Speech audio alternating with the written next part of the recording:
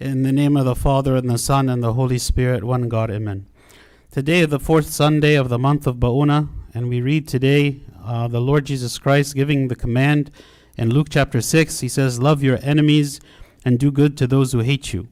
This is one of the defining commands of Christianity, that when people hear about Christianity, one of the things that comes to mind is the commandment to love, and how as Christians we are always called to love everyone, even to love our enemies. Maybe we are not able to, or often we do not live up to this standard that the Lord calls us for, but this is the standard. And the Lord in this chapter, he says, what good is it for you if you love your neighbor but hate your enemy? And what good is it for you to love those who love you?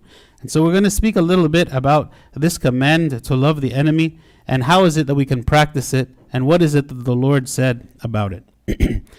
First, in the scripture, we read about three kinds of love that have no heavenly reward. That maybe we consider it to be love, that in the world it is considered love, and yet there is no heavenly reward. The first is loving those who love us. The Lord says, "But if you love those who love you, what credit is that to you? For even sinners love those who love them." We oftentimes struggle even to love those who love us. We struggle to love our own family, to love our friends, those people who care about us, and those people who sacrifice their time and their effort and their energy for us, those people whom we live with, who love us. We struggle sometimes even to love them. And yet the Lord says, even if we love them, if we love those who love us, there is no credit in that, because even sinners love those who love them. That everyone loves those who love them. And yet the Lord here is calling us to a higher standard of love, which is to love those who hate us. Maybe if we were to contemplate and to think about those people whom we love, the last people that would come to our mind would be our enemies, would be those people who have harmed us or abused us in some way, or hurt us in some way, or mock us, or gossip about us. In some way, those people, we consider them to be our enemies, and we struggle even to think about them without becoming angry. And yet the Lord says, not just so, but to actually love them and to serve them. So loving those who love us, the Lord says there is no credit in that. The second type of love without any heavenly reward is to love God and to hate my neighbor. In 1 John chapter 4, it says, "If someone says, 'I love God,' and hates his neighbor, he is a liar. For he who does not love his brother whom he has seen, how can he love God whom he has not seen?" It is easy for us to say that we love God. It is easy for us to say that we love God, who is beneficent and who is merciful and who is kind and who gives good things to us. Maybe it is easy for us to say this, but how easy is it to say that we love those around us? Again, including our enemies, or including the people in our family, including our co-workers, including all of the people that God has placed in our lives. How easy is it for us to say that we love them? And it is impossible, actually, for us to say that we love God if we do not love our neighbor, if we do not love those people who are around us, because they are made in the image of God, and God calls us to love. Any parent understands this. Any parent knows the warmth of heart that we experience whenever we see our children getting along with one another, showing mercy to one another, showing kindness and generosity to one another. Whenever we see our children do this for one another, it makes the heart of any parent to be delighted, because we see there is harmony with our children. How much more then in the heart of God when he sees there is harmony between us and our neighbor. And this is, we cannot say that we love God and at the same time we backbite against our brother, we hate our brother, and this is not showing love to God. The third type of love without heavenly reward is loving God but not keeping his commandments. In John chapter 14, it says, "If anyone loves me, he will keep my word." If we love God, or we say that we love God without keeping his commandments, what we are really saying is we love what God gives me. I love the blessings of God. I love the mercy of God. I love the grace of God. I love everything God gives to me, but I am not so keen or interested to give him anything in return. Because when we fulfill his commandments and obey his commandments, what we are doing is giving of ourselves back to God again.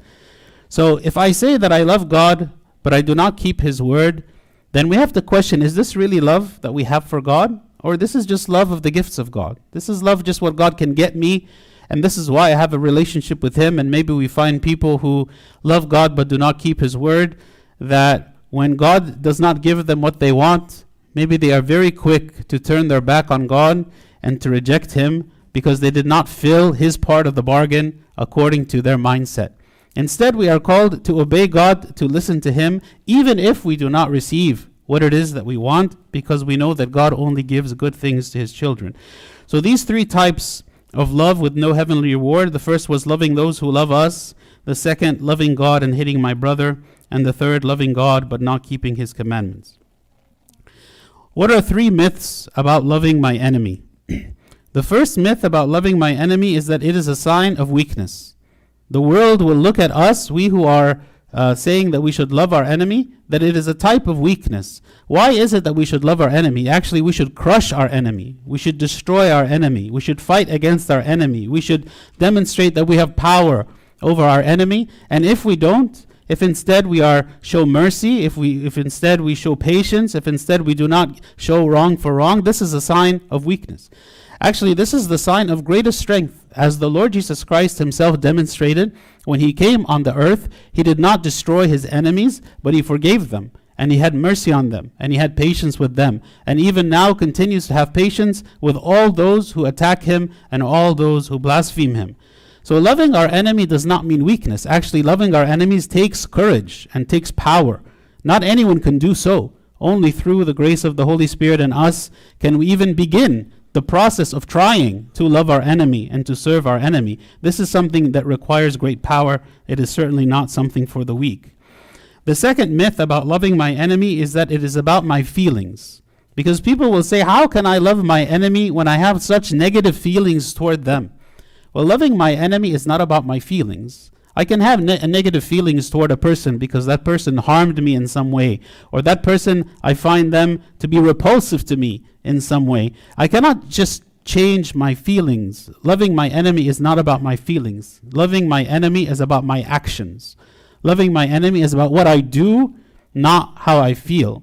So for instance, if I see that my enemy is suffering in some way and I have the means to help them, can I help them? Am I willing to help them? Am I willing even to pray for them? This is all a reflection of my attitude toward them and my actions. Even while I feel upset or angry or sad or whatever negative emotions that I have toward them, I can still show love to my enemy by doing good to them and not doing evil. Another myth about loving my enemy is that it is not practical.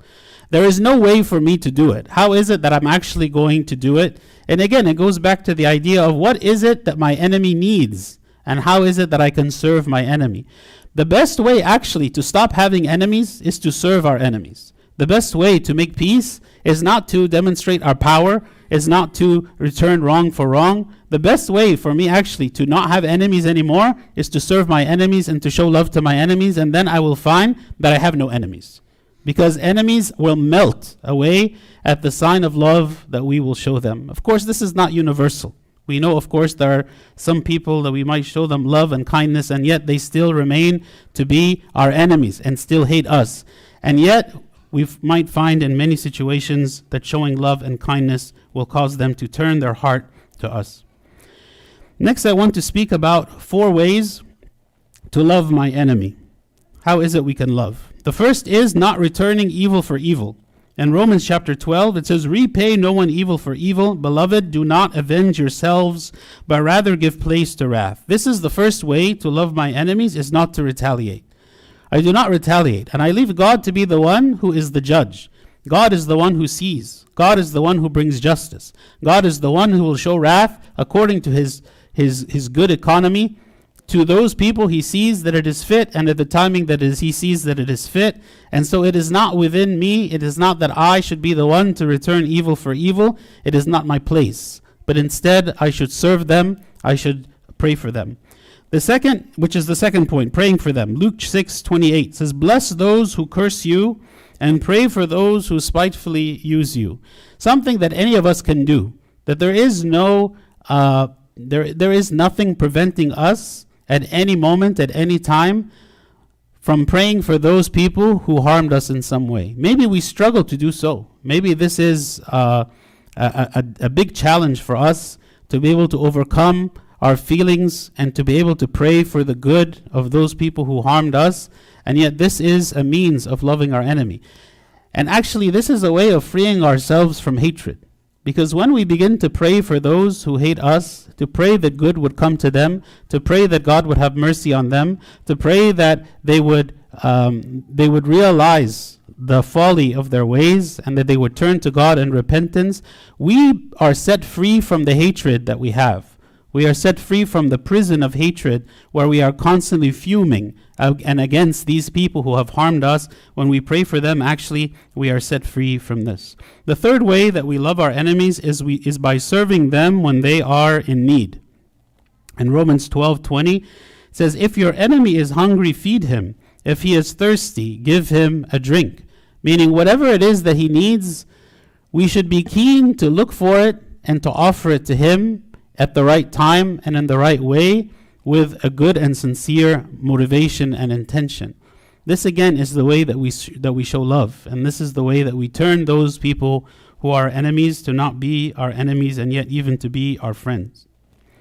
The last way I want to mention of serving our enemies is not rejoicing at their fall. In Proverbs 24:17, it says, "Do not rejoice when your enemy falls, and do not let your heart be glad when he stumbles." Maybe this is, again, difficult for us, because maybe secretly, inside myself, maybe without I even realizing it, I am rooting for their failure. I want them to fail because I want them to receive suffering, and I don't want to be the one to make it. I'm not going to retaliate. I'm not going to fight against you. Maybe even I will pray for you. But deep down in my heart, I want them to fail. I want them to suffer. I want it to come from God even. God, make these people to suffer. Make them to fail, and I will rejoice over their fall. I will rejoice over what happens to them. But here again, King Solomon tells us in the Proverbs, do not rejoice when your enemy falls. Do not rejoice. Actually, when your enemy falls, maybe this is again an opportunity for us to show them kindness and to offer them more than what they deserve. In the end, we ourselves receive from God more than we deserve. We receive from God more than we deserve. And so we also offer of our goodwill toward others, maybe more than they deserve. But we want God to do the same for us. So what are 3 motivations to love my enemy? The first is to become like our Father. It says in Luke 6:35, "And you will be sons of the Most High, for he is kind to the unthankful and evil." How is it that we become sons of the Most High? That we have the same characteristics as him, the same characteristics as our Father, that we are kind to the unthankful and evil. Not that we are kind to the thankful and good, but we are kind to the unthankful and evil. How is it that we see the love of God truly manifested? It is not because God shows love and kindness to all those people in the world who are good, and all those people who follow his word, and all those people who do everything that he says should be done. We see the true kindness of God by the way that he has patience with and treats those people who deserve nothing good. That even when the Lord Jesus Christ was on the cross, he was asking God to forgive those people who were crucifying him, because that is his goodness, because that is his mercy and his love. And we learn from him that that while even we are suffering for the sake of the sins of others, that we ask God to have mercy on them and to forgive them. And in this way, we become like God our Father. The second motive to love my enemy is to receive the reward that comes only from God. The Lord says, "But love your enemies, do good and lend, hoping for nothing in return, and your reward will be great." Who is it that rewards us? It is God. God is the one who gives us the greatest reward. It is not the person. Sometimes we do good, hoping and expecting that the person that we have done good to will be thankful and will return good to us and will give us something good, or be thankful and be generous to us, or will return something good to us. And we hope for the good that comes from the human being. But actually the greatest reward is the reward that comes from God, because maybe we do good and we do not even receive anything good from them. Maybe we offer good to our enemy and our enemy does not appreciate it. does not consider it to be of any value to them, and maybe they continue their insults and continue their poor treatment of us as a result. And so we didn't receive anything from the person, and yet we receive from God a greater reward, the reward of grace, the reward that God gives us of His Holy Spirit that blesses our life in ways that is beyond our understanding and ways beyond enumeration. And so our reward again is from God because we are serving Him, because we are following His word, because we are obeying Him, not any kind of human reward we are expecting to receive from any one person. The last motivation and the last point I want to mention today for loving my enemy is we forgive and we show love because we want God also to forgive us. In Mark 11:25 it says, "And whenever you stand praying, if you have anything against anyone, forgive him, that your Father in heaven may also forgive your trespasses." So when we stand and we pray and we ask for God to forgive us, we also want to forgive other people, because if we do not forgive, and if we hold grudges in our heart against others, then God Himself will not forgive us, because we ourselves are transgressors. We ourselves are sinners. We ourselves have hurt others. We ourselves have mocked. We ourselves have gossiped. We ourselves have done many or all of the things that others have done to us. And so we also ask God for His forgiveness, and we hope that He forgives us, and He asks us to forgive others who have transgressed against us. So the gospel message today was about love, and specifically loving our enemies. We should be very careful when it comes to those people who are our enemies and how the Lord asked us to treat them, how He asked us to serve them, because this is the Christian standard. The Christian standard of love is not just loving those people who love me, loving those people who are closest to me, but to love actually those people who despise me. And we spoke about how we show love to those people, not through emotion, but through action. May God grant us that we always have love in our heart that is an overflow of the love that we experience in God, that we are able to serve all those around us and bring them to the knowledge of the truth. And glory be to God forever. Amen.